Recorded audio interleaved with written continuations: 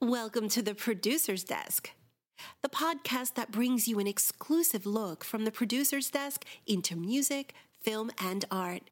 Now please welcome our host, John Strawn, founder of Beckler Entertainment and the Naked Truth magazine.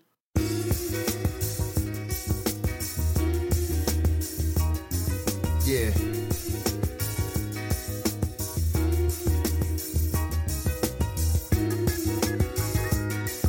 Yeah. Yeah. There you go, Hub. Oh, yeah, yeah. Now let me loosen up a bit. Today's a different day, but it's the same old shit. I mean, I'm blessed. So what you just heard is T-WREX, the Strife and Grind Project. We're here in the studio tonight. I'm John Strawn, founder, editor-in-chief of the Naked Truth magazine, here with the Beckler Company. What's going on, my friend? What's going on, brother? How you doing, man? I'm doing fantastic. I'm doing great, Awesome, man. awesome. You're making things move in the music business. I am trying to, brother. I'm out here, man. I'm out here. I'm trying to move and trying to shake, bro, but I'm definitely trying to make it happen. Well, you're making it happen. Tell little people about, what your experience has been, where you're from, and what your movement is about. Well, most of the people on the underground scene know me as T-WREX. My good friends, they know me by my government too, Louis Gray. I run a company called The Group. The Group is a songwriting, promotional, and production company. It's the right music for the right artist, the right song, and the best push for that artist, whether it be a single, whether it be a actual project. I know how to structure songs and put them together and work on my own stuff and work with other people too. So that's what I do. I was born and raised in Monroe, Louisiana, and I came here in 93, and this is where I began my hip-hop career, right here in Dallas-Fort Worth. Been a lot of places. I lived in Atlanta. I traveled abroad and went to New York and stayed out there for a little bit and worked, and also on the West Coast.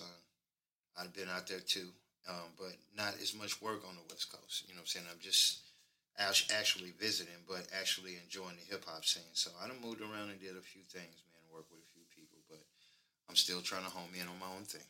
So what's happening right now with the music scene, the hip-hop scene in Dallas-Fort Worth? I mean, It's surging. It's surging really, really hard. I think we've talked a lot about, the direction that this business is going. And, I talk a lot about how there's been so much focus on the West Coast and the East Coast and Atlanta and even like Seattle. But, everybody has seemed to think that Dallas-Fort Worth is a stepping stone, or the South is a stepping stone to somewhere greater. But, it's my personal belief that what we're creating here, what we're doing here, is going to be the stepping stone to stay here. I would have to agree with you, because there's a lot of great talent that had already been discovered here from Dallas-Fort Worth.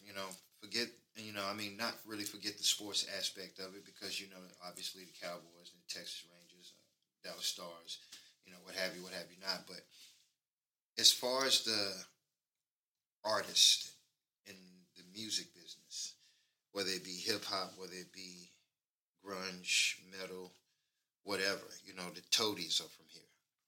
They're from here. Right. Obviously, Pantera is from Arlington, Texas. I'm seeing a lot of surge in a lot of artists. They're doing a lot of great things. You're seeing a lot of visuals from artists. You're seeing a lot of videos from artists. You're seeing a lot of great material. Just not seeing all of this stuff, and it's less than impressive material. I mean, it's a lot of thought and time went into a lot of these cast projects and things they're doing to get the exposure so people can get an eye and an ear on who they are and what they're doing. So that within itself is the big surge out here too.